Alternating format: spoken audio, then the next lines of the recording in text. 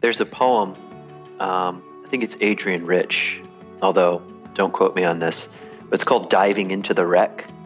And the very simple image of it is that a scuba diver dives into the wreckage underwater. And in her hand, she has a book of myths. And it's like she's looking for something. And in the wreckage, and I think that it's the wreckage of one's own life, you do discover little treasures and gems. But the very end of the poem says that the diver recognizes that her name is not written in the book, which is another way of saying, I think, if I'm even understanding the poem, it's kind of a difficult poem. I think she's saying that when you go searching for someone else's symbols, they always leave you empty. The search is worth it because it takes you into the wreckage of your own life. It like gives you a map. But we think the map is going to lead to the, or it's like the pot of gold at the end of the rainbow. We're going to follow that, and there it's going to be there. But actually, when we dive deep enough, we realize, oh, my name is not in this myth, and I am now responsible for uncovering the myth and symbols of my own life. These songs have your soul replaced every verse. I thought to myself, could the love get much worse if the light goes out? Oh man, how you doing, man? Doing good. We haven't done this in a while. Are you hungry for some turkey? You know what? I had a little bit over the weekend, and You had turkey over the weekend? I did. We had a Friendsgiving with some of Jamie's former jazzercise I love Friendsgivings. friends. Yes, my wife used to be a jazzercise instructor. Yes, she did. That is not how you met, though. I just want to clarify. No. Although I did do jazzercise one time because she said, a supportive guy. Well, of course, and she said if she made it through. Because the training thing that you have to go through in order to get certified to be a trainer is super intense. Take it seriously over there. It's not like the Zumba. Okay? Jay Sizen. But yeah, I was like, if you make it through this, you have to audition and all stuff. And I was like, if you make it through, I will come to one of your classes. And I went, and this is before I started working out again, and I thought I was going to die. So it's a lot of cardio. So you had the jazzercise group over for a Friendsgiving, and you ate some turkey. I've not had turkey yet this year, and I'm really excited because I'm going to be getting my Alton Brown turkey brine on. Oh, are you cooking it? Oh, I always cook it. You guys don't even know. Adam is a gourmet chef. I'm not a gourmet chef. You are a gourmet chef. I wanted to be a gourmet chef when I was in high school, though. I think, honestly, I'm not going to say you miss your calling because you're very good at what you do. But like, it's certainly like a situation where, what's her name from Saved by the Bell, who has her cooking show now? She has a cooking show? Who has a cooking show from Saved by the Bell? How do I not know about this? She was also on 90210. Kelly Kapowski has a cooking show? Yes. What are you talking about? Tiffany Amber Thiessen has a cooking show? Yes. You're blowing my mind right now. I think it's called the air. Dinner at Tiffany's, I think, if I remember correctly, and it's really good. She's legit, man. She can throw down in the kitchen, and she has like guests over all the time. Fifth grade, I had a teen magazine poster of Kelly Kapowski. Yeah, you did. In my locker. Of course you did. Fifth grade. Don't you dare judge me. Oh. Deconstructionist audience. Don't you dare judge me. I had my mind blown the other day because I didn't realize, I didn't put two and two together. Like, she called it out on the show. She had mentioned the fact that she spent a lot of time in two different diners. And I was like, wait, what? And then I was like, oh my gosh. She was on Saved by the Bell and 90210. Boom. Why did I never connect that? I don't know. So anyway, I love our rabbit trails that we just have. So you could do that. Yeah, that's what I'm saying. Adam is an insanely good cook. I do. I love to cook, man. Yeah. I just love food. I'm one of those people that, like, no matter how much money I had the rest of my life, I just don't care. Like, house, car, watches, like fancy stuff like that. Food and booze, dude. Yep. And friends. Like, that kind of thing. Like, anything that gathers people around, like, gets, everybody excited. Yeah. It's fun stuff. Agreed, man. I'm with you. I like eating and drinking with you, man. Oh, one of my favorite things to do. We go to the Narlock's house. We sit down. Adam whips up this delicious gourmet meal with this huge spread. and then he cracks some of his fine wine, and Pop we a pop some couple music bottles, on, yep. and we just sit around and hang out. It's a good time. It's wonderful. We're going to have to do that for my wife's 40th birthday coming up. Absolutely. Absolutely. Well, happy Thanksgiving, everybody out there in Deconstructionist land. Yes. We're happy to be here with you guys again. Hopefully you enjoyed last week's fantastic episode with Caitlin Curtis. Yeah. Really got a lot of love on that episode. So if you haven't checked out her book yet, Glory Happening, make sure you do. Tell her we sent you. And we've got something really tasty. Yeah. Tasty this week. Yeah. Yeah. So this dude's book is incredible. It's called Bitten by a Camel. We got Kent Dobson this week. And for those of y'all that don't know who Kent Dobson is, so Kent Dobson and Kent Dobson's dad, Ed Dobson, I believe, Dobson. Helped form the church that Rob Bell was famous for. Yeah, Rob Bell worked preaching. for Kent's dad. Yep. And planted a church out of Kent Dobson's dad's church. Yep. And now, then Kent ended up taking it over After Rob left, right? After Rob left, Yeah. he was the worship pastor and has just done some really unusual and incredible things around Christian spirituality, really digging into Jewish roots, and he edited a whole commentary of scripture, like with all this like great Jewish tradition and Hebrew tradition and knowledge in it. If you've got the name of that there, pull that up. But he's just got some really great perspectives, and he himself has done quite a bit of deconstructing and reconstructing, and he's wise, and he is here to talk with us about all the unusual things that are going on in our lives, in your lives, the listeners, and kind of everything that's been swirling around us in this whole conversation with some really neat, fresh perspectives. And man, we really enjoyed this conversation. Yeah, this is one of my favorite conversations we've had this year. So yeah, Kent is a scholar and former pastor, so he also left Marcel at one point to go on his journey, and he guides wilderness-based programs designed to cultivate human wholeness and raise questions of the soul. So I thought that was super cool. It reminds me of kind of like what our good friend Dr. Alexander Shia does. Oh my gosh, absolutely. Just finding the divine in nature. I think there's definitely something you think to be said for that. You think the divine might be in nature? Oh my gosh. Yeah, do you think we ignore nature too much? I think we do. Not sure if the divine could be in nature. That seems Right? like a stretch. I know. Diana Butler Bass would definitely strongly disagree with that, She right? would strongly disagree. Yeah. So, so he leads pilgrimage adventures to Israel. He's the editor of the NIV First Century Study Bible. That's the one. He's a busy boy. He's a really busy boy, and it's a good book. Mm-hmm. And it feels, you know what I like about it, is it feels like it's written by a friend who may be a step ahead of you. Yeah. A really smart friend Mm-hmm. who may be a step ahead of you, and you're reading it going, oh, yeah, so you've been there. All right, and you've got some things to say about that. Yeah. That's comforting. Thank you. Off topic, but I just had a really great idea. So like Kent and Shia both do these adventure tours or whatever. Uh-oh. One of my favorite shows of all time is Dual Survivor. So we should do that. Reality show with Shia and Kent Dobson. Just in the wilderness. In the wilderness. Like embracing the divine. Who can find more of the divine That's true. in a 6-week adventure? Yeah. and teach you how to light a fire with practically nothing on hand. Oh my gosh, that'd be so good. I love it. You're welcome. That just happened. Hopefully there's a television producer listening to this right now. But we need to get to this interview because, guys, just settle in. This would be a good one to like pour yourself a drink at night. You're going to feel like you're just sitting with some good friends, having a cup of coffee or a tasty beverage of some kind, and just really hearing a lot of great wisdom and great perspective. I don't want to, no spoiler alerts. Let's let it all speak for itself. Happy Thanksgiving. For those of you that are all jumping on and supporting us on Patreon, you are really feeding what are going to be some really cool things that happen next year. So thank you for that.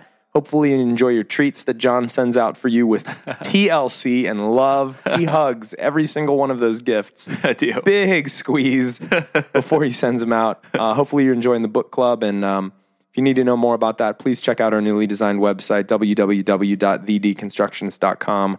Redone by the Ryan Battles. So good. Ryan freaking Battles.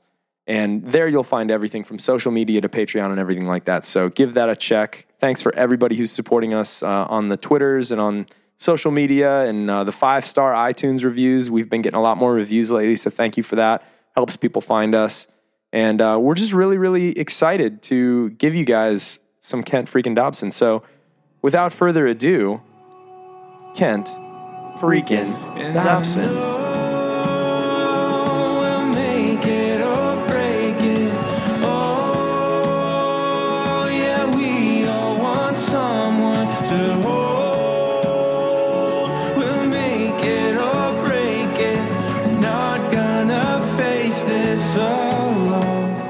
All right, well, Kent freaking Dobson, welcome to the Deconstructionist Podcast, man. This has been a long time coming. I'm so glad that we could finally make this happen. Thanks for being here.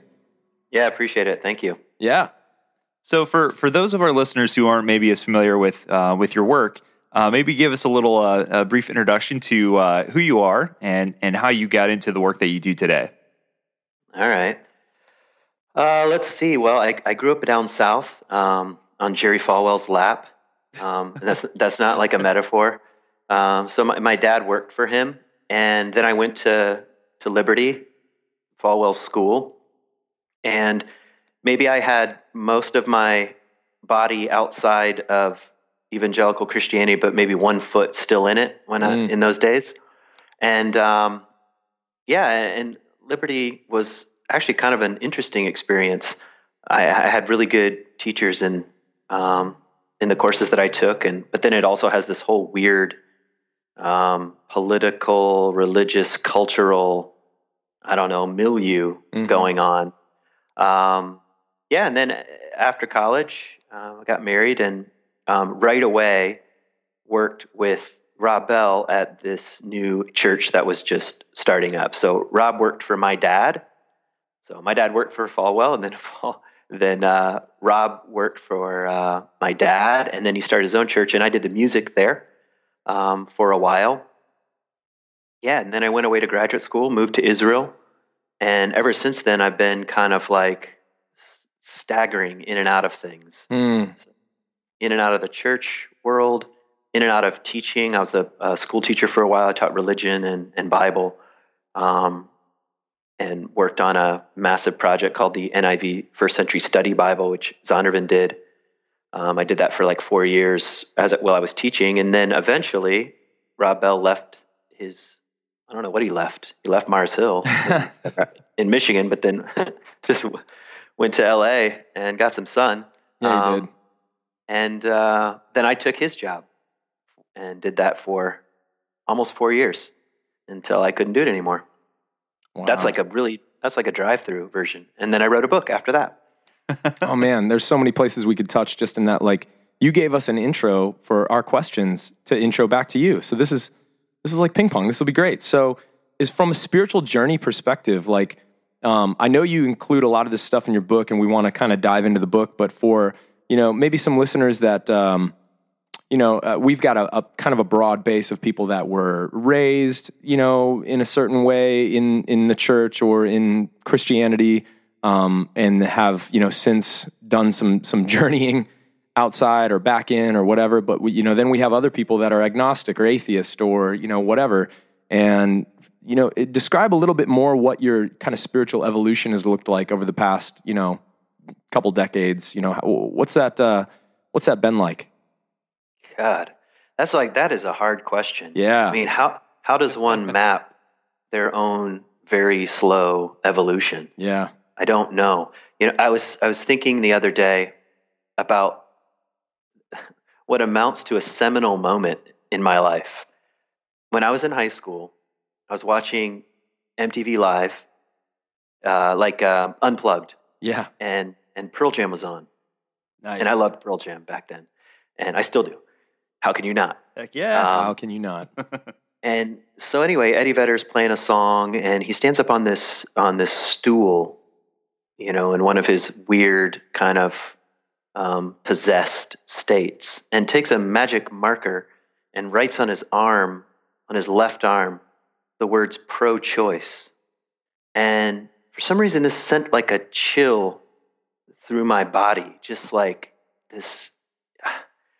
I don't know, it was like a vibration. I was like, God.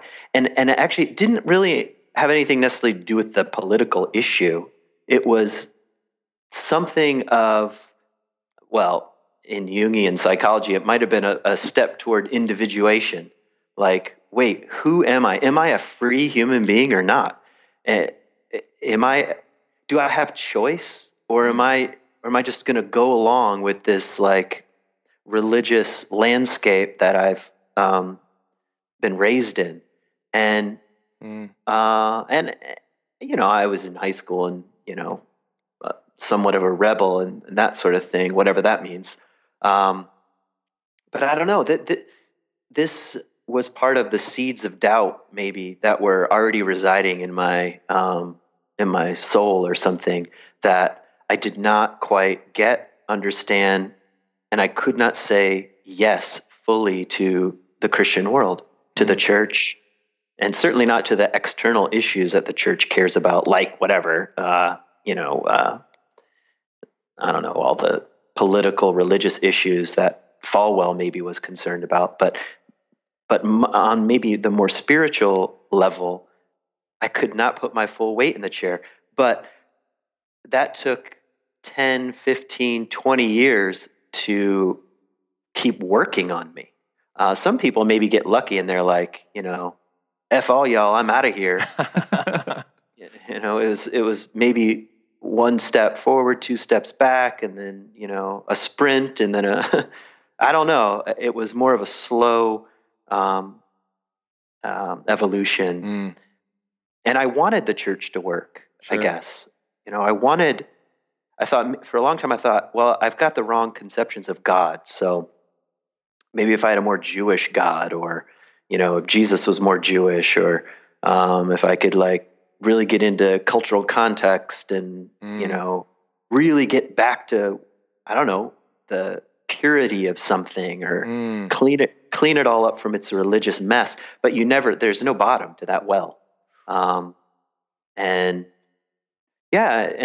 then probably in terms of externals, I thought for a long time I was just in the wrong religion. So maybe I should just be Catholic or Orthodox or Episcopalian, or I want to stop making it all up. That's the way evangelical Christianity felt to me. We're just going to make up doctrines and belief statements and even rituals. We'll just throw in a little of this and that and call it good. And that felt so empty.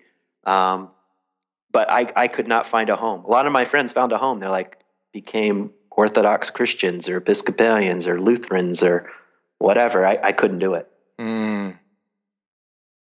So, I don't know. I don't know if that, like I said before, it's a hard thing to map, the inner journey, but it has been a slow, I think, realization and coming to terms with the truth of my own life. And I think that's probably the path for everybody, the truth of their own life. What's true on the level of the soul. And when there are a lot of religious layers between the soul, or the true self, that's what Thomas Merton would call it. Yeah. And when there are a lot of religious layers, it's hard to keep excavating. Man, that's so good. So it sounds like you had already started to wrestle with questions and really just kind of start to take a deeper dive, even as far back as university.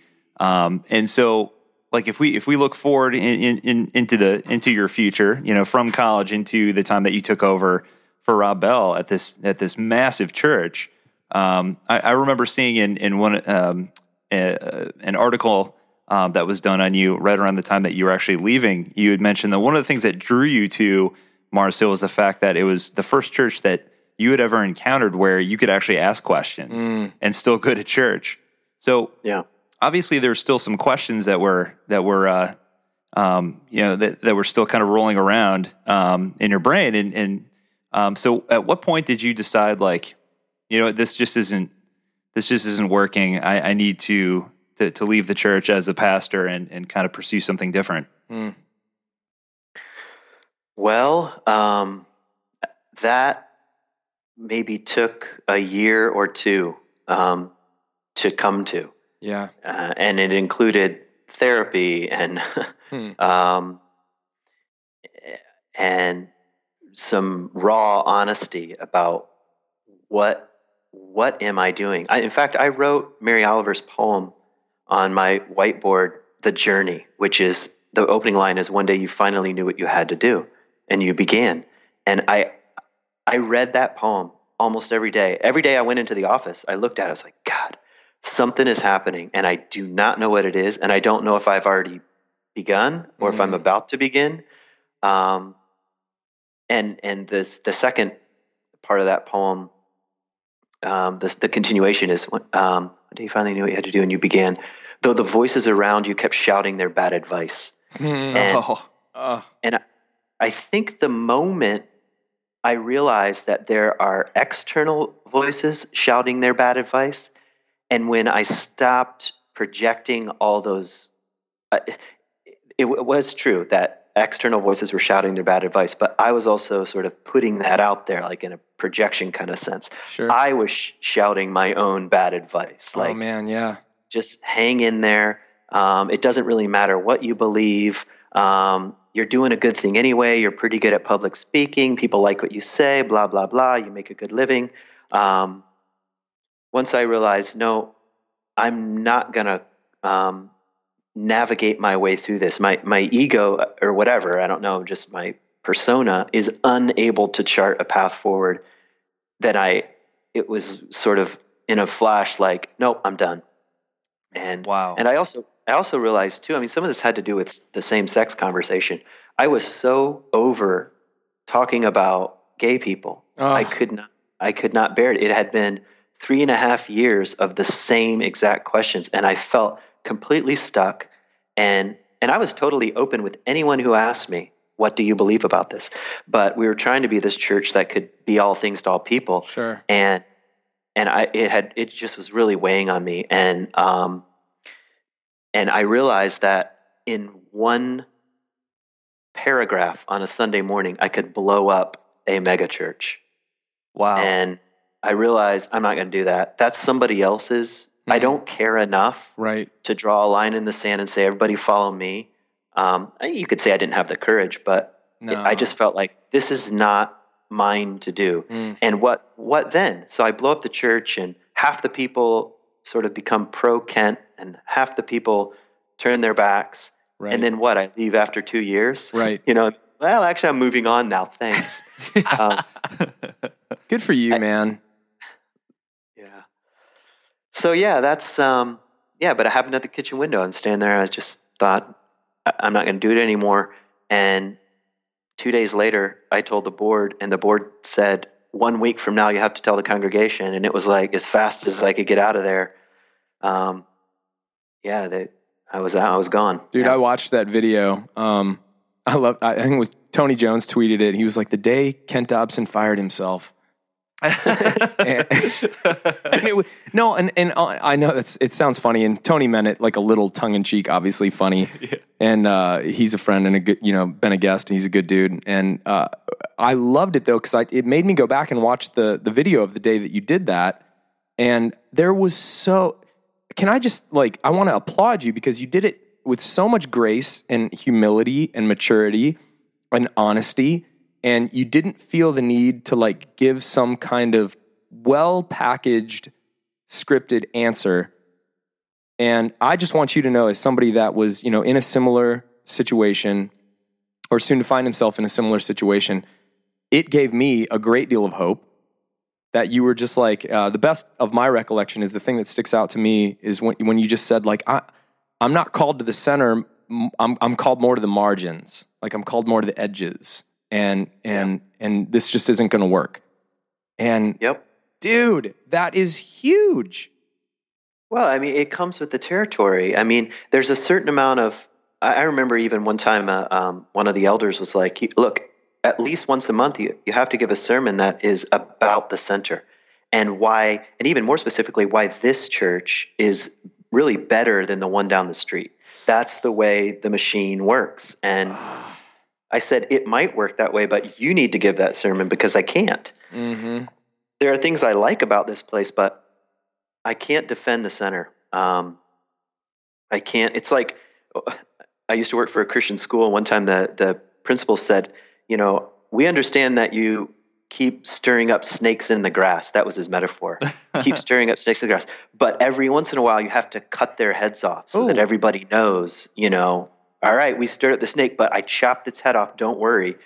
And I was like, no, I can't do that. I can't do that and sort of look myself in the mirror, at the end of the day. Yeah. So it's almost like saying like, we're going to let you play around a little bit, but at the end of the day, you need to come back and like do exactly what we want you to do. We're going to give people the illusion that there's some freedom here to actually like think, but we don't want them to actually think. Yeah, yeah. And that's kind of what happened to Rob too, because Rob is a funny guy. He's clever and he's good at public speaking, and he says radical things in a funny way, and people don't really hear what he's saying. Except when he puts it down on a piece of paper. And then all of a sudden it's like, wait, what? I thought, I'm sure we don't know what you're talking about right now. Yeah. Yep. Yeah. Yeah. Anyway. So a lot of this, comes in, we're touching on concepts that you cover in your book. You've got a new book out. It's fantastic. It's personal, it's real, it's wise, there's so much there. And we're already kind of starting to touch on like a lot of the concepts that come from this. So it is to a degree autobiographical, but there's so much that everybody can relate to, which is what a good autobiographical, book should do. So why write, like, so many of these things happened so long ago, correct? Yeah. Yep. So yeah, the opening story is maybe 10 years ago. Right. Yep. So it's not easy to write a book, especially one like this. So why did you write it? Why this? How did it take form? Tell us a little bit of the kind of behind the scenes of Bitten by a Camel, which everybody should definitely go grab. Yeah, thanks. Well, some of it was that when I lived in Israel and I was going to graduate school and living in Israel at the time. This was during the Second Intifada, so bus bombings and conflicts with Palestinians and Israelis, and we had a firsthand experience of that. And I was there with my wife and kids, and we shopped and ate, and we lived there. We weren't tourists. We were expats, I guess. And that was such I think maybe an earth-shattering experience that I maybe went into a little bit of spiritual PTSD. Whoa. And maybe even, there were some traumatic things that I saw and experienced and felt, and it probably took 10 years to really work through them. Even the kind of funny story of climbing Mount Sinai, looking for some kind of answer from God, which is the opening story, and then only to get bitten by a camel. That was assaulted. It sounds like, assaulted, exactly. Assaulted by a camel. In today's political, cultural climate, it probably wouldn't be a bestseller. Assaulted by a camel. True. You never know. You never know, man. Yeah. Marketing is a funny thing. It is a funny thing. So, but anyway, even that story, it had to work on me, and it had to work on me as a symbol from my life. I mean, and that's what I think a lot of spirituality really is: paying very careful attention to the actual events of your life and what they symbolize. And sometimes it comes, the events become a kind of symbol for who you are and who you are becoming, and that's why I had to reach back 10 years. I'm not like much of a blogger, like whatever is currently running through some of my sermons maybe are more like blogs. But when it comes to writing, I don't know, it just takes me a while. So so the process was, just briefly, Tony Jones and Doug Padgett asked me to Christianity 21, this little event where you're supposed to speak for 21 minutes. And that was the story that popped into my head. And I had never really told that story publicly. And as soon as I was done, I thought, I could turn this into something. It took me like another 3 years, but even the outline of the book was born in those 21 minutes. and kind of what was collapsing around my own faith and theology. Mm. And then Fortress Press, they were kind enough to come to me and say, we think you should write something. And I gave them this as an idea, and away we went. I was just a wandering soul, working through the highs and lows. I heard a spirit whisper slow, drifting to a great unknown. Will anybody see my... So there's this clear outline, I think, of from the very beginning. You talk about going to Liberty, through university, and starting to question then, and never quite feeling like you fit into the fundamentalism movement and that sort of thing, all the way up to the point where you go into the ministry, you go overseas, and it just seems like it's pretty obvious you're looking for some sort of a spiritual experience, and I think a lot of us can identify with that. Oh yeah. I was born and raised Lutheran, and so a lot of the evangelical flavor was very foreign to me. And so when I went to college and met my friends and got involved in some more charismatic evangelical style worship services, I can kind of relate with you, because I've heard you mention the fact that worship music is not exactly your cup of tea. Is it anyone's, really, honestly? I was like, oh, this is just like cheesy rock music. Okay. So, but yeah, so there were, not just obviously the worship music, but there are a lot of aspects to the service that were, kind of a culture shock for me. And I remember seeing, some very tangible things that were occurring within those services, like people receiving prayer and like getting visions and that sort of thing. And I remember becoming very frustrated, saying like, well, why don't I get those as well? Oh, dude. And Totally. Why can't I speak in tongues and all these sorts of things? And just Still mad about that one. Yeah. I didn't get any of the gifts. I was really just kind of frustrated. Like I felt like this, this sense of seeking and wanting to know and having all these questions that were unanswered, and then just having more questions that were unanswered, just by virtue of experiencing evangelical style Christianity. And so I can also remember wanting to have this grand experience, something that would just knock me off my feet and say, there it is. Yeah. And so you took it to the extreme where you went over to Mount Sinai, and I know you kind of briefly mentioned it. You're looking for this experience, and you end up, essentially almost getting your arm chewed off by a camel. This thing had your arm in its mouth, and so I love when you were talking about this experience on Pete Rollins' podcast on his Facebook Live, where you suddenly started to realize that maybe it wasn't going to happen in the way that you thought it would.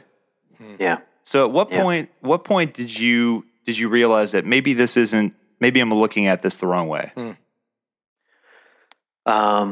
Yeah, that is one of the moments where I tried to describe in the book a wedge that was forming, or I think it was already there, but I became more conscious of it. And the wedge was between what I was actually experiencing and what I was supposed to experience. And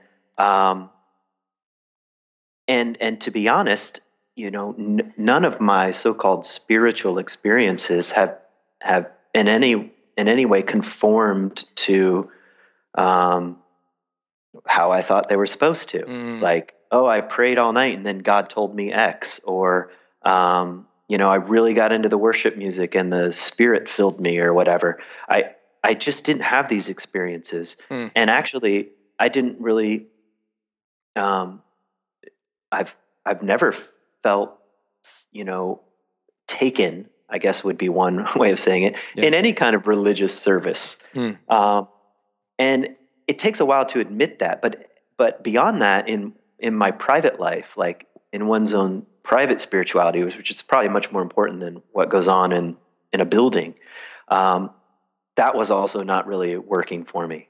And I was trying, I wanted to for a while I was fascinated with Judaism, and I really was like, I was considering converting because it gave me what I thought I was missing was, I've always like doubted things, but there was this kind of certainty that came with Judaism that wasn't rooted so much in belief.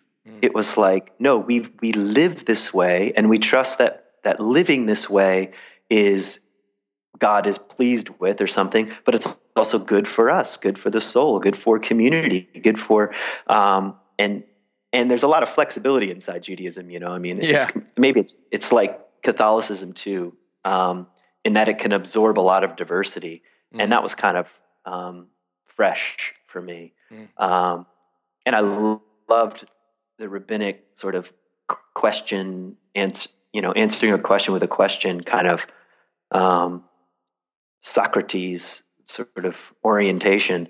But anyway, it's, I just was so hungry, and it also was ancient, just give me something ancient to do. But that felt like, after a while, kind of play acting, living in Israel, celebrating the feasts because that's what other people are doing. And I was kind of a little bit caught up in the term I do not like at all, but Messianic Judaism, where you have basically Christians who are pretending to be Jews, or Jews who, somehow have some faith in Jesus, which is not a very popular community, especially in Israel. Right. But anyway, I had some friends who were kind of like this, and I don't know, and they did it with a lot of genuine commitment, and I respected that.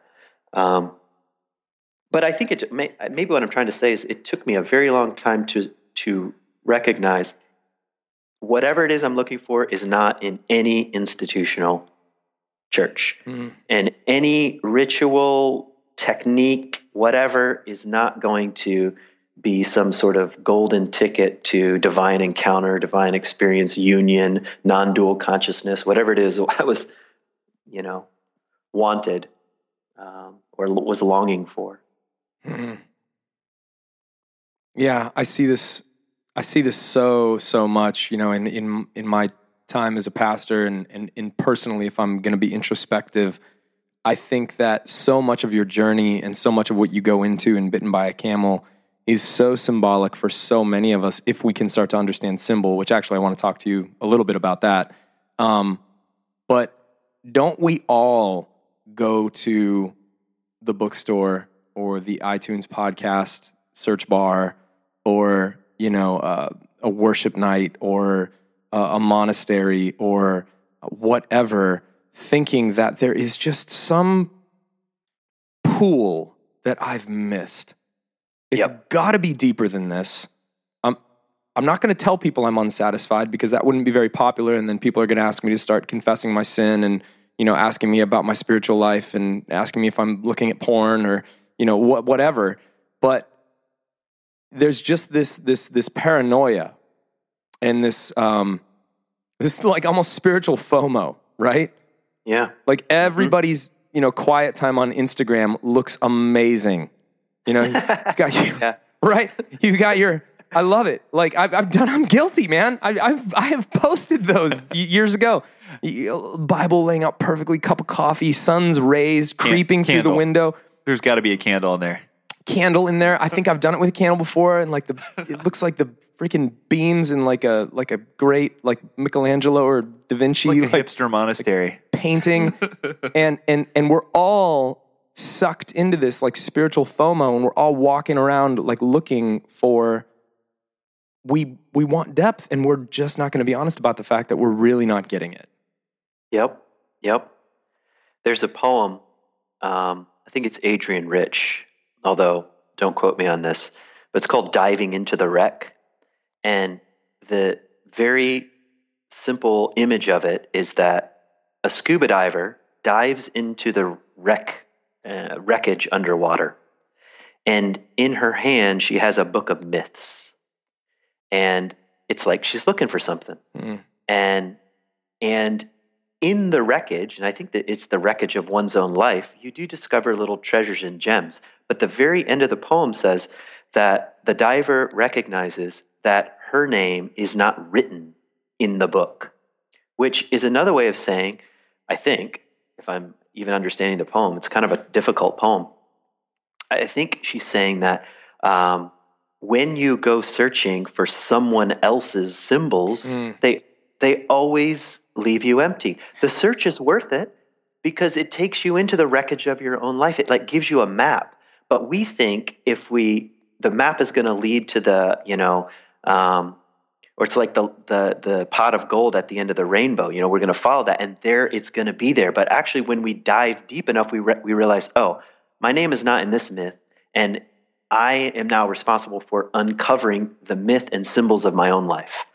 At least that's kind of where I'm at now, and I like it, and how I think it's long been said that religions are kind of the institutionalizing of someone else's experience, and that's fine as far as that goes, because at least it says there are people who have had experiences. Sure, I get that. Depth. Yeah, of depth. It's possible. It's possible. It's possible.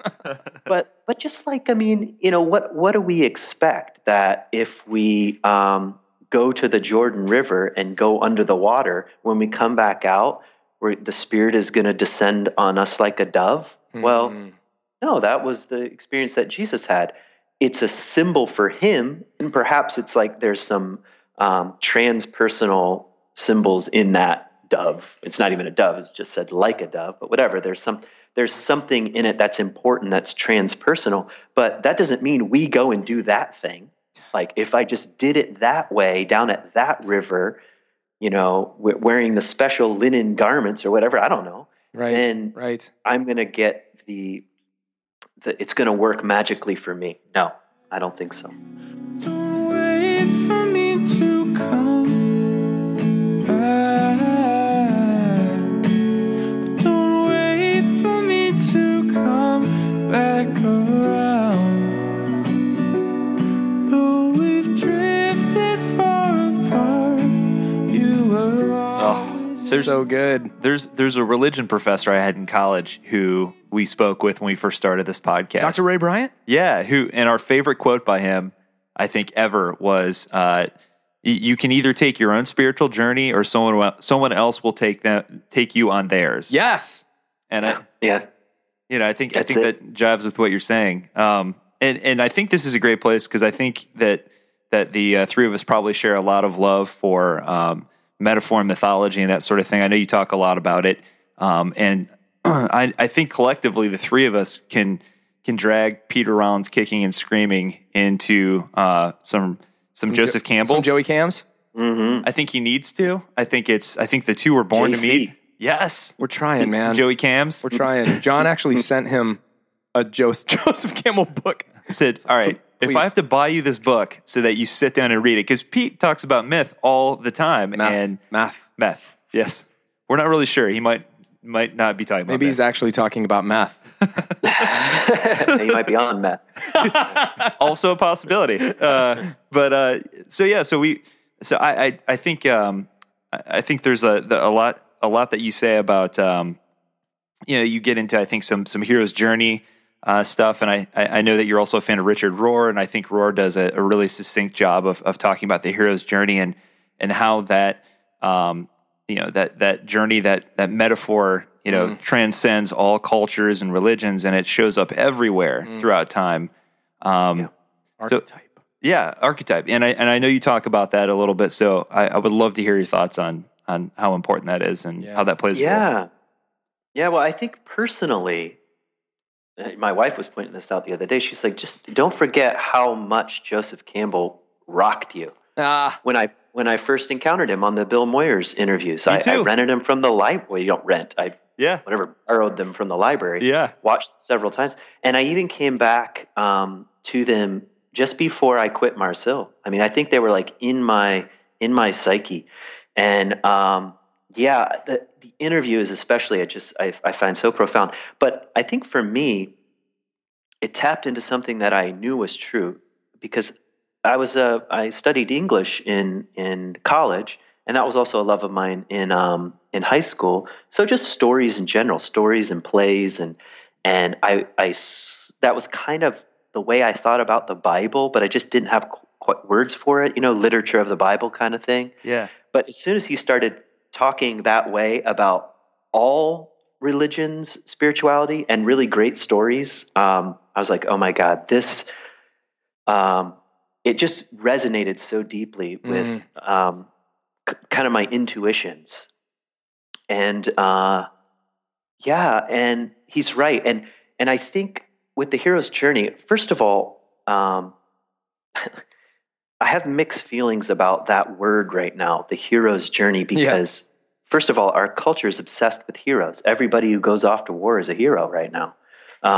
Every Hollywood blockbuster has a quote hero's thread through it. But really, if you look carefully at Joseph Campbell's work and even before that, Jung's work with archetypes, you have really two kinds of heroes' journeys. And one is the adolescent version. I hint at this in my book. The adolescent version is kind of like times got tough, but we were victorious in the end. We defeated the enemy. We got the girl. It's a winner's script. It is about winning in the end. Doing, sacrificing yourself, yes, but for the bigger cause, and even saying something like "Make America Great Again" has these kind of adolescent themes to it. We're gonna fight the good fight and be triumphant, and we'll know we're the best because we succeed in the end. But that's not what Joseph Campbell's means at all about the hero's journey.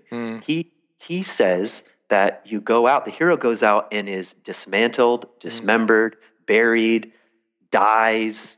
All his illusions are stripped away. He's lost in the woods, and nobody wants to talk about that. That's the hero's journey in its more richer nuances.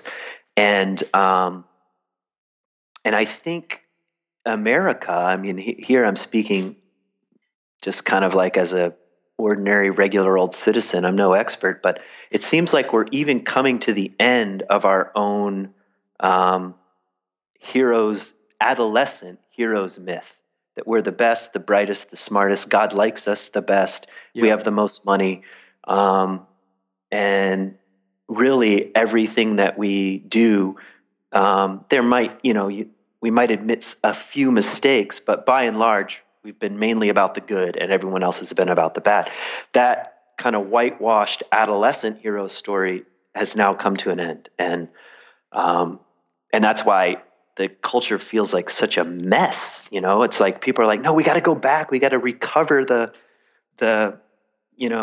recover our story, and other people are like, it's over. Of course, that's what happens when these big cycles start unraveling. And I think even my own spiritual unraveling is just partly because that's what's in the air. But Joseph Campbell would say that's the thing that has to happen. Yeah. The egoic persona of who we think we are has to die, go into the ground. We have to be embarrassed. We have to fail. And Richard Rohr is popularizing these themes with a book like Falling Upward, which is like, there are two halves of life. And if you want to get to anything close to wisdom, you're going to have to fail. And things are going to have to not work out. Anyway. No, I love where you go with that in your book, where you talk about instead of kind of avoiding the chaos, pressing into the chaos or turning towards the chaos. And if I could pump the ego of my friend here, Adam actually, that resonated with me specifically because Adam, he didn't know it was going to be his last sermon at that particular moment, but the last sermon he ended up giving was all about embracing the struggle and pressing into the pain, because life is not all about like just avoiding pain and suffering. It's not the way it works. And I love how you kind of say the same thing. In like we don't avoid the chaos. We don't avoid the pain. We have to push into it if we hope to learn anything or evolve or advance as a person. Yeah, definitely. You have to walk toward the darkness. And again, to return to Joseph Campbell, sometimes you need a guide. Sometimes you need to bump into um, an archetypal guide that's going to lure you over the edge. And a lot of religious language tries to keep people from falling off the cliff. Don't go any further. It's too dangerous. You're going to die. You're going to mess up. You're not going to be liked. So it takes really a lot of inner courage and a lot of trepidation to walk toward these darker things, to walk toward bits and pieces of your own shadow, to walk toward your wounds, I think is what we're really talking about. And to allow our illusions to be dismantled by the mystery of life. God, who would want that? Right. Well, one wants it when they've reached the end, you know? I think I keep thinking about what I've been calling patterns of severance. I got that phrase from one of my teachers, Bill Plotkin. But patterns of severance. Why is it that some people walk out, leave, allow their worldview to unravel, and why don't other people? Well, one of the patterns seems to be that you've actually had enough successes and you have formed a social identity in some sense. Like, for example, I made it. I'm a mega church pastor. I get paid for this. I have tremendous flexibility. People know my name. I'm married. I've got a house. Like I've succeeded enough. But when those social identities no longer make sense, like you can't identify as that anymore. That's a pattern of severance. Then you're about to get kicked into the next phase. You know, you're about to descend, and it's scary. It really is scary. And do you know the funny thing about that? Because, you know, so much of the language that we're using right now is really all we mean when we say deconstruction. Like, you know, we're not talking about it in like the immature, like, you know, screw your parents and their religion and tear it all up and burn it down because whatever. And no, we're talking about like the language of the hero's journey. We're talking about one of my favorite ways to talk about this is like Nietzsche would talk about how he philosophized with a hammer. Because he saw so much BS in so much of what everyone was saying, not just religion and spirituality. Like he had a problem with Plato. I mean, he had a problem with a ton of people. And he'd say, you know, I philosophize with my hammer. I smash these idols that you've constructed. And so much of what we're talking about in leaving home or smashing idols or doing, you know, the things that you're talking about is what we mean by deconstruction. And really, it's just coming to the point, like you just said, where you know that thing that I staked everything on can't bear the weight of it anymore. And to be honest, it's not something that we are trying to rush anybody into at all. Like, in fact, now that we're starting to be like kind of known for having this conversation, if a friend kind of comes out of the woodwork and starts to say something like alluding to the fact that they're starting to become a little disillusioned, or they're starting to like maybe start to drop hints that like maybe there's some questions they're starting to be willing to ask, I honestly start to feel bad for them. Like my first inclination is like, oh no, like you're about to open it up now, man. Like, oh, I know. No going back. I'm not like jazzed about it. Like, yeah, I want to kick you off the cliff. You know, here we go. No. There's an empathy there. Yeah, that's right. And I don't think anybody should be in the position of kicking people over the cliff. You can lure people maybe to the edge. You can say it's going to hurt, but it's also going to be okay. But just shoving people off, that doesn't probably serve. That's not very helpful. Maybe it's impossible, really. But and I think I love this image with the hammer, because I think two things were happening, and I get to some of this maybe in the book. I did take a hammer to a few of the precious idols of evangelical Christianity, like Original Sin, for example. That was or one of my the favorite Afterlife. parts of the book. I love that. And but that's not the kind of deconstruction that was, or that's maybe one face of deconstruction. These don't work for me. I mean, maybe they maybe never have, and I'm gonna take my hammer to them a little bit.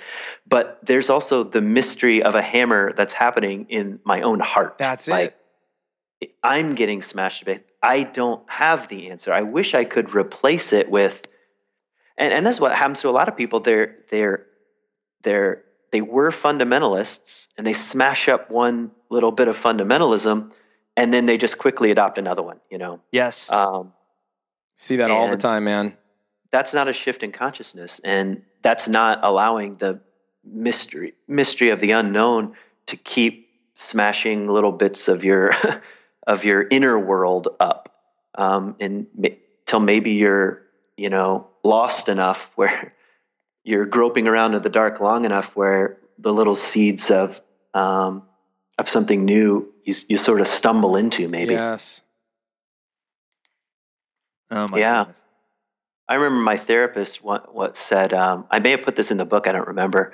But I said to him, I'm afraid that my life is going to fall apart. He said, I'm here to make sure that happens. Yeah. And I mean, that's like an awesome response, but I was like, oh, I guess that's what we're talking about, That's what we're talking about. And thank God I had a therapist like that instead of one that was like, well, I can give you some techniques for making sure you don't fall apart. You're like, oh, no. We're not going to let that happen. You're going to be okay. Yeah. Oh, so something real quick, because we've talked a little bit about this, but I think this requires a little explanation, and I've heard you explain this before, and you're good at it. So I want to kind of bait you into explaining a little something here. So you talk about events in your life, and then by extension, other people's lives, people we read about, people we encounter, having these events that have significance, a meaning, and these events are real. They're real events. They really happen. Like, you really climbed Sinai. You really got bitten by a camel. You really had, the experiences in your book that you talk about. They were real events. But then the layer that you go to that I think is so critical that people start to understand is those events become symbolic. They become symbols that it takes a long time for that meaning to kind of dissolve and for you to really kind of grasp that meaning. And then that symbolic meaning can actually have meaning for others. Most people have this false dichotomy of either it's symbolic or it's real. And I think you do a really good job of showing the synergy between these two terms, these two realities, these two ideas. I wonder if you could just talk a little bit about that. Yeah. Maybe in some ways it's kind of like a dream. Like, usually when you have a dream, when you first wake up, you think, your conscious mind thinks, well, that was a weird dream. Or you think that didn't mean anything. Or I'm definitely not going to tell somebody that because they're going to think I have a problem. Most of my dreams. But sometimes life is like that too. Like, stuff happens to you and you don't immediately think, oh my God, this. Maybe every once in a while, but usually it's like, like, yeah, that happened to me. Like, yeah, I climbed Mount Sinai, and yes, I got bitten by a camel. But it's like, if you allow the emotions, feelings, sensations to keep working on you, and it's like you have to stay curious about your own life. First of all, you have to trust your own life. And most Christians are told, do not trust your own life. You're, desperately wicked or whatever. In fact, deny your life. No, I would say trust the experience of your own life and the confusion of it. Trust the pain in a way, and also those unexpected moments of insight or joy. Get really curious about them, and I think once you do that, then the event itself, you start to tap into the symbolic, or perhaps you could say archetypal elements. Like, it is archetypal to climb a mountain looking for a divine experience. How do we know that? Because it's an archetypal pattern that appears in lots of religions. It appears all over the place in the Bible.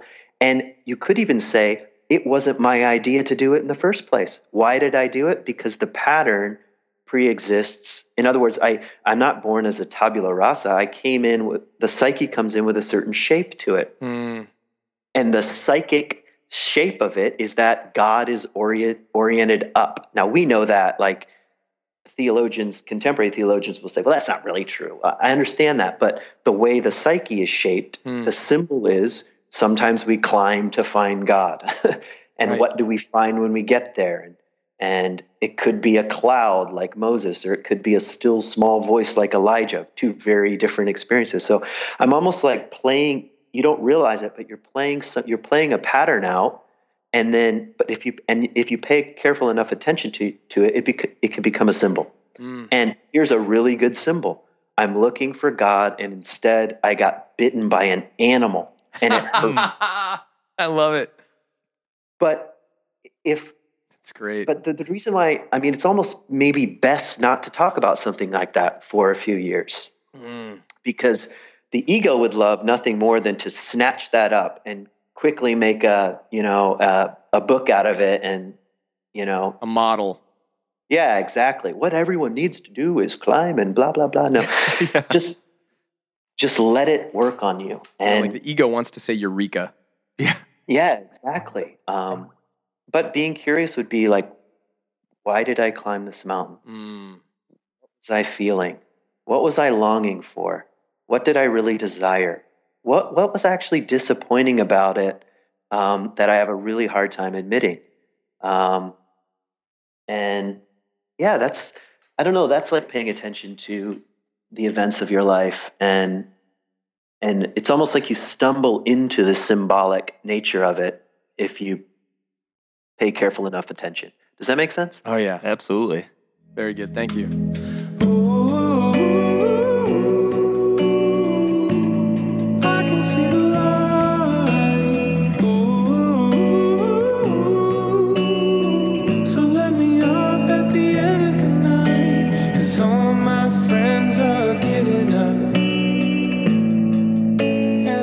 One of the other things that I sense, that I take away from that, and that I kind of found in your book as well, is kind of examining what is our vision, what is our view of God, what is our idea of God, and that's something that's been very interesting to me lately. Adam and I reluctantly started a blog, and we are not bloggers. We know that much. We are probably the world's laziest bloggers. So we get one out a month, I think, But one of the ideas, I find myself writing down just random ideas, most of which are complete garbage. But no, they're not, John. They're wonderful. Well, thank you. But one of the ideas that keeps coming back to me is something that I think you talk about a lot, and that is how do I view God? What is my image of God? And do I need to let go kind of my past notions of the vision of God that was handed to me? And so I think one of the things that I really like about what you talk about is that, there's a certain degree of ambiguity and mystery that we just need to allow for, and letting go of an insane degree of certainty that brings us comfort. And I know one of the things that you talk about in your book is this idea of the loyal soldier. Yeah. Which I love, and which is essentially, as you say, a protection mechanism. It's a way for us to protect ourselves, to provide structure, which of course is important. As a child, when you're a kid growing up, you need structure, you need something to lean up against. But as Richard Rohr says, it's necessary. But as you enter into the second half of life, you need to start to kind of push away from that, kick against it. Mm-hmm. Yeah, and maybe not even kick against it, but thank the soldier for his loyal service, because you don't totally get rid of the soldier. At least that's my understanding of it. What is it? I'll just use a personal example. So I'm raised in a really fundamentalist culture, and I'm told if I don't believe that Jesus lives in my heart, I'm going to be tortured for billions of years. Yeah. Now, what did I learn to do? I learned to believe that. Mm-hmm. And how did that help me? That helped me survive psychically. Because I'm told, if this is not true, you're going to be separated from everyone you love, and your skin is going to be on fire, but the fire's never going to be put out, all this kind of stuff.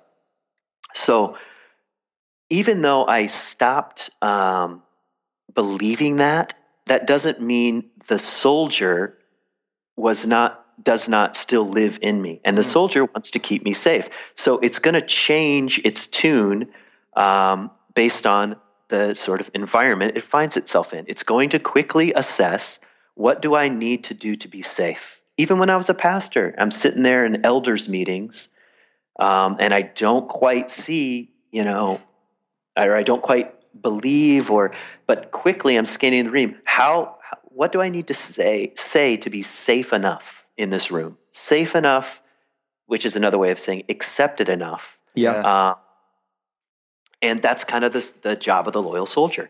And once you recognize it as kind of something that's trying to protect you, then you just treat it as kind of all right, this happens to me. Thank you for helping me survive. But if I'm going to grow up and be an adult here, and I'm going to have to step into the truth of my own life, and I don't need your advice anymore. I can have my own thoughts and beliefs, and I'm not going to burn forever in, some sort of lake of fire. Whatever. That's kind of a religious example of how the loyal soldier works. But one reason why I put it in the book is that everybody has these voices. Yeah. And we have to turn some conscious attention to them if we're going to do the hard work of weeding through what's really true for me. And so at least I found it kind of an invaluable part of the process. And to comment just briefly on what you said about images of God, part of at least for me, part of the journey has been a kind of unraveling of my basic images of God. It turns out, I thought I took that really personally. It turns out that's just true across the board. Yeah. Everybody has their ideas of God are formed in early childhood and have a lot to do with their parents. And why would that not evolve and change along with everything else? Why would that stay static? And but it's a challenging place to be if you are allowing your own ideas and images of God to evolve, and you work for an institutional church that would like to remain very secure about what it thinks God is. Right.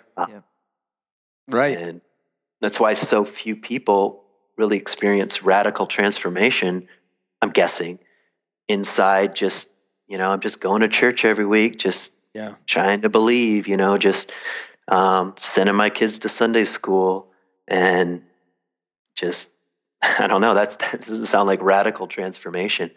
But I think probably the most important thing that I'm still learning is that I don't think one's understanding of oneself and one's understanding of God are holding hands. Oh my gosh, yeah. If your ideas of God are changing, your ideas of who you are changing. Yeah. Or the other way around, if your ideas of who you think you are in the world start changing, you better believe your ideas and images of God are going to start shifting and changing. Dude, yes. They're holding hands. I mean, it's the way it is, which means it's freaking hard. Yes. There's this quote, I think it's Augustine, that said, God is closer to me than I am to myself. And that always struck me as, I can't wrestle with myself without getting closer to God. And I can't truly wrestle with God without a greater understanding of who I am. And, as much flack as this guy gets, actually, when he was 19 years old, before he was, a namesake of a horrendous tulip analogy, John Calvin wrote that, the two greatest, workings of the Christian religion are an understanding of yourself and an understanding of God. Yep. Yeah. That reminded me of St. Anthony. So he's desert father, 4th century. and a group comes out to see him, and they want to know what the first most important thing is, whatever, to find God or start this process. And he just simply says, know thyself. I mean, that's the 4th century, Yeah. And that sounds like something, a decent therapist would say to you. Yeah. Or a good spiritual director.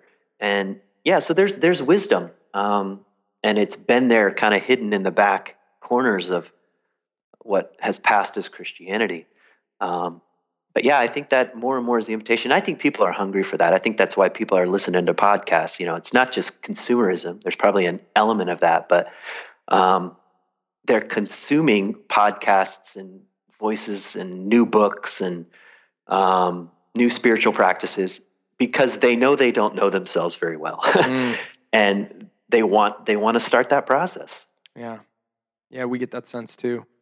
We want to hear a little bit about kind of what you're doing now, because like we've been talking a lot about transitions, and we know you're still like, you didn't just write a book, you're incredibly active. And to transition into that, I think something that could be really valuable to our listeners when you start talking about some of that stuff is, myself included, there's a lot of people that have left the church because of this journey. There's a lot of people that don't find themselves at home, and that's painful. And I was wondering if you have learned anything that you could share that could be, just good for people to hear. Well, the fact that the 3 of us are talking means that, yeah, people are leaving home, which means they're leaving a relatively safe and sometimes sentimental community. And with it comes loneliness. I mean, lots of people talk about, if I leave, I'm going to be alone. And there's actually a lot of truth to that. Yes, you're going to be alone, but not that alone. And I don't know, we sort of stumble into one another, and it's not so personal. The Phyllis Tickle's 500-year cycle, or what Jung called the axial age, which is like about 600 years before Jesus, with the rise of Greek philosophy and Taoism and Buddhism and all this stuff. As an axial age, we're in another one of those time periods, which just means that everything is in flux and there's massive shifts and people feel lost. First of all, I would just say, yes, that means you're on the right track. Wow. If you're super comfortable and you've circled the wagons, you're like, God, I got my bottled water in the basement, and we're going to survive this. That's not real soul change, probably. So anyway, yeah, it does feel lonely. And one of the surprising things, when I left Mars Hill, I knew my phone wasn't going to ring as much. And I even knew that, but I was surprised how real that was. All these relationships that I had, took up hours and hours of my life, just dry up in an instant because I'm not in a role anymore. So yeah, that hurt a little bit. But then also I would get a few surprising emails. I didn't even know about this community. There's a community here in West Michigan called C3. And they transitioned out of being a church about 15 years ago. They took the cross down, they sold their building. Eventually they hired, for a while they had an atheist as their main teacher. So it's like a weird mixture of, it's mostly older people, but weird mixture of Christians, former Christians, some Jewish people, Buddhists, and just an unusual, eclectic group of people. And so I started teaching there a bit, and now I'm doing half the Sundays of the year, which I'm really kind of excited about. But that was so awesome, man. Yeah, it was so unexpected. I wasn't even looking for it, and here there was a community that was like maybe 20 years ahead of me. I thought I was like, look how progressive I am, Yeah, right. In fact, one time I was having a conversation with a few of them, and a person used the phrase. They said, "Well, when we were marching with King," I thought to myself, "Holy crap!" What? What do you mean? Yeah, no, they lived through this tumultuous time of the 1960s, and were part of it, part of the progressive voice of change back then. So anyway, I'm learning a lot from them. And so I don't know, there's loneliness, and then there's some camaraderie in one's loneliness. It's like the ugly duckling myth, Some of us just feel like we don't fit in. But then every once in a while we stumble into the ugly duckling, I think, is a swan in the myth. Yep. And at the end, there's a kind of surprise encounter with, oh yeah, there are more of us. There are other people like me.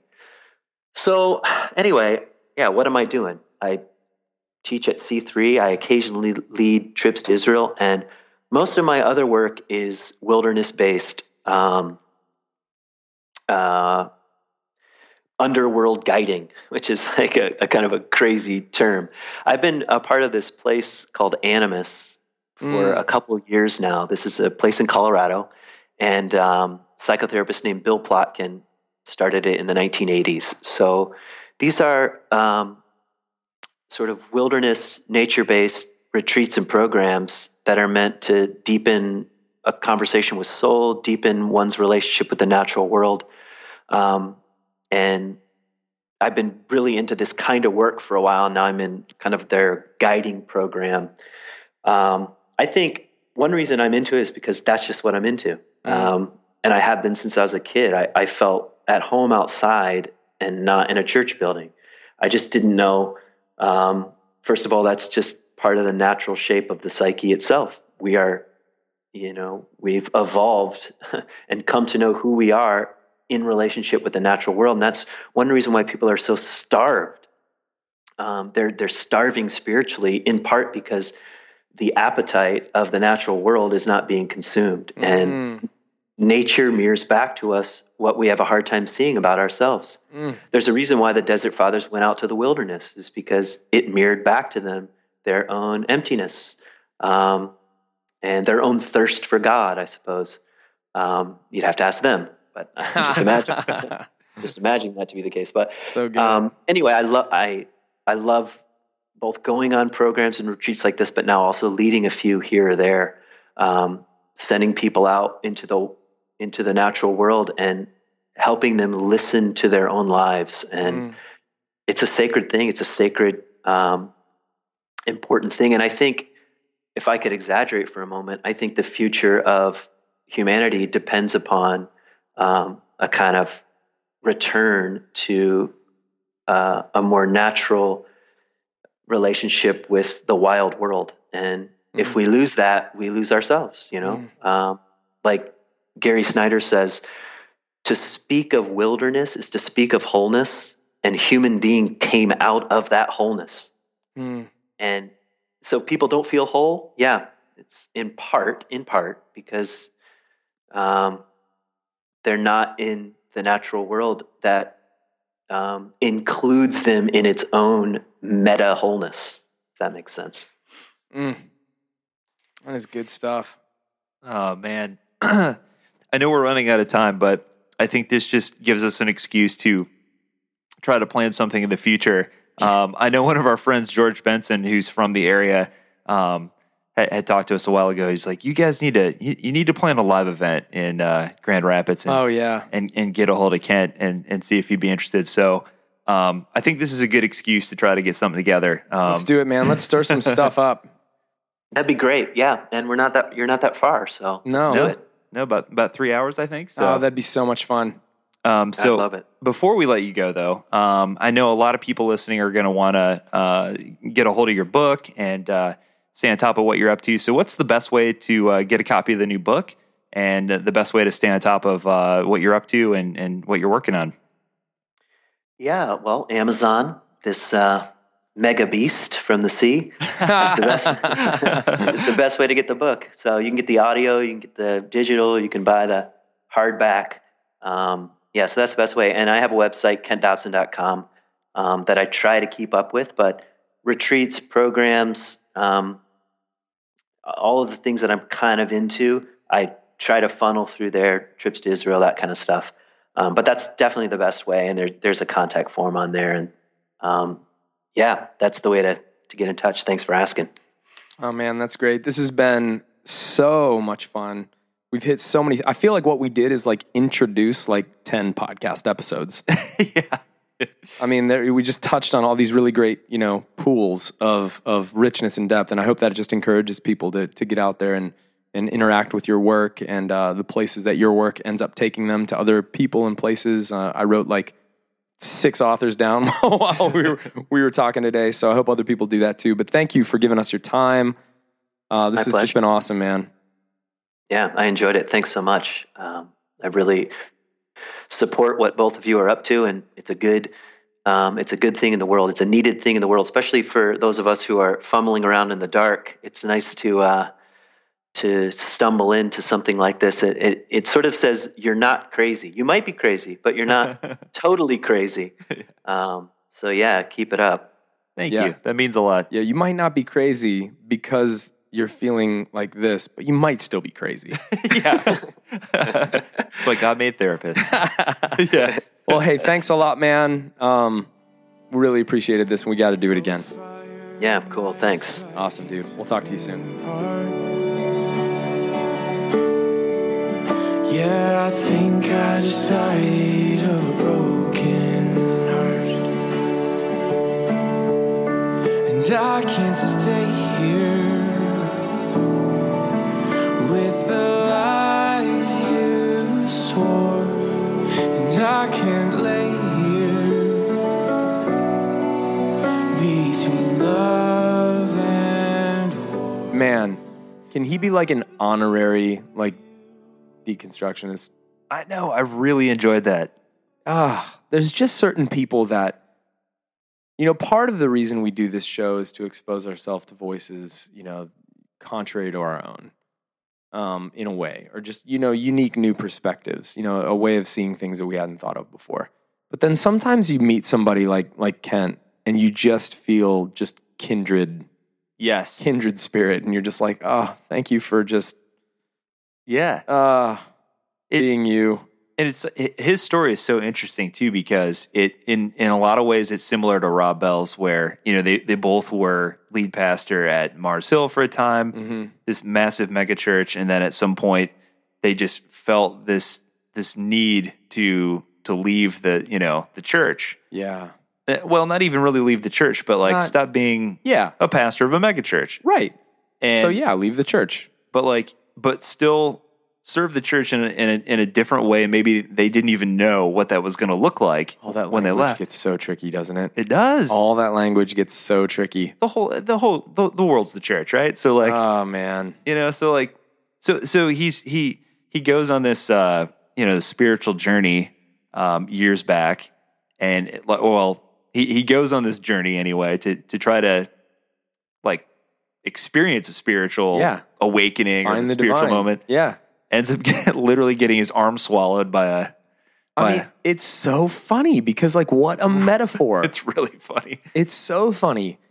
I appreciated so much about just the honesty in his story that, there's an aspect of life where somebody has given us, or even almost like Inception style, planted a seed that either life or spirituality or church or something is supposed to look like, feel like, smell like, taste like, or vibe like this.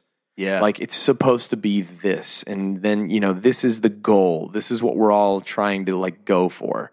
And I know a lot about this, from my own personal experience. It's good Christians look like this, know these kinds of things, and feel like this, and blah, blah, blah. And before you know it, you are just emulating an expectation that somebody embedded.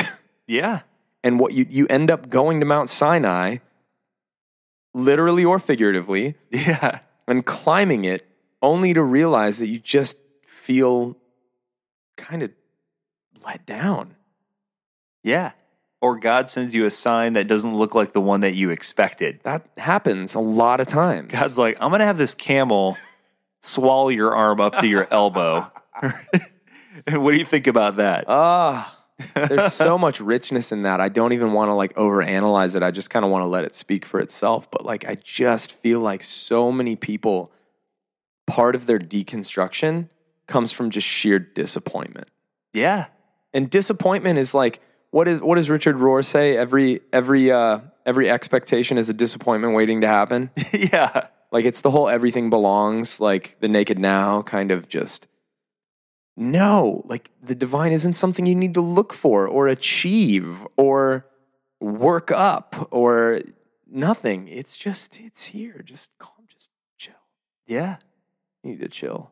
His ability to use that as a metaphor, you know, the being bitten by a camel and like use that as the foundation of this book is just so clever and so profound. And I know he doesn't get into it in great depth on our interview, but if you haven't heard his interview with Rob Bell on the Robcast, like definitely listen to this one for sure. Go check out the one on I prefer Robcast. the one with Pete Rollins too. Oh, maybe that's the one I'm thinking of. I think that's the one you told me you listened to. Yeah. So okay. Pete Rollins actually has a podcast. Yeah. I don't know if people even know that. Is it just called the Pete Rollins Podcast? I think so. Let me pull it up. Pete started it forever ago, our boy Pete. And then he didn't do anything with it for a while. And now he's really getting back into doing a lot of these Facebook Live, almost like I almost feel like it's like a class almost, you know, like he has so a good. topic. Yes, Yeah, it's called Peter Rollins. Yeah, he puts up his pyro seminars. He puts up all kinds of other things. Anyway, there is a episode and it's just a great conversation between him and Kent Dobson. Yep, from July 29th. Of this year? Yeah. Yeah. Oh, it's so good. You guys need to check it out. But like Kent is one of those guys, connect with him. You know, he'll respond back. Hit him up on Twitter, like whatever. He'll respond back. He wants to interact. He's one of those guys that like we're just lucky to have on the show because he's got so many good things to say. I mean, that interview, I already want to go back and listen through the whole thing. Yeah. And we're really going to try to make it happen, but like we've been meaning to get back to our second home in Grand Rapids. Oh, Grand Rapids. Such a cool town. And such a cool town. He's still there. You know, he's still from there. And so we're going to try to make some sort of coordinated live event happen with him at some point in this year. Some kind of deconstructed get together. Yeah, like we're trying to figure out what that's going to look like. Do you guys have any ideas? Send us some ideas on what we don't. What we don't want to do is like we feel like a lot of get-togethers end up just being the same sort of conference mentality that's basically like church, but it's not church. Here's your speaker. Here's some music. You sit there. You know, do what, you know, basically we tell you to do. And we want something different. We want something interactive. We want something, disruptive. Yeah. Yeah. So we don't know what that is though. Although I'm all for emulating or like doing some sort of like deconstructionist communion. I think that would be pretty sweet. Oh yeah. We bring in some like legit unleavened bread and some wine. Dude, I'm all about the sacrament. Yeah. That'd be pretty sweet. It's a beautiful thing. It is. So what music we got here, man? Oh man. So, all right. This guy is freaking awesome. And so good. If you haven't heard of this guy before, he's from good old Canada. I honestly like have this deep love for our Canadian brothers and sisters. Like I know. It's not, and I don't think it's a stereotype to say that they're all just so nice. They're like so nice. I'm sure you have jerks up there too. I know you do, but like you're not known for it. You're not known for it. And we could learn some things. You're known for Sarah Bessie. Sarah Bessie and that handsome devil you have as your prime minister.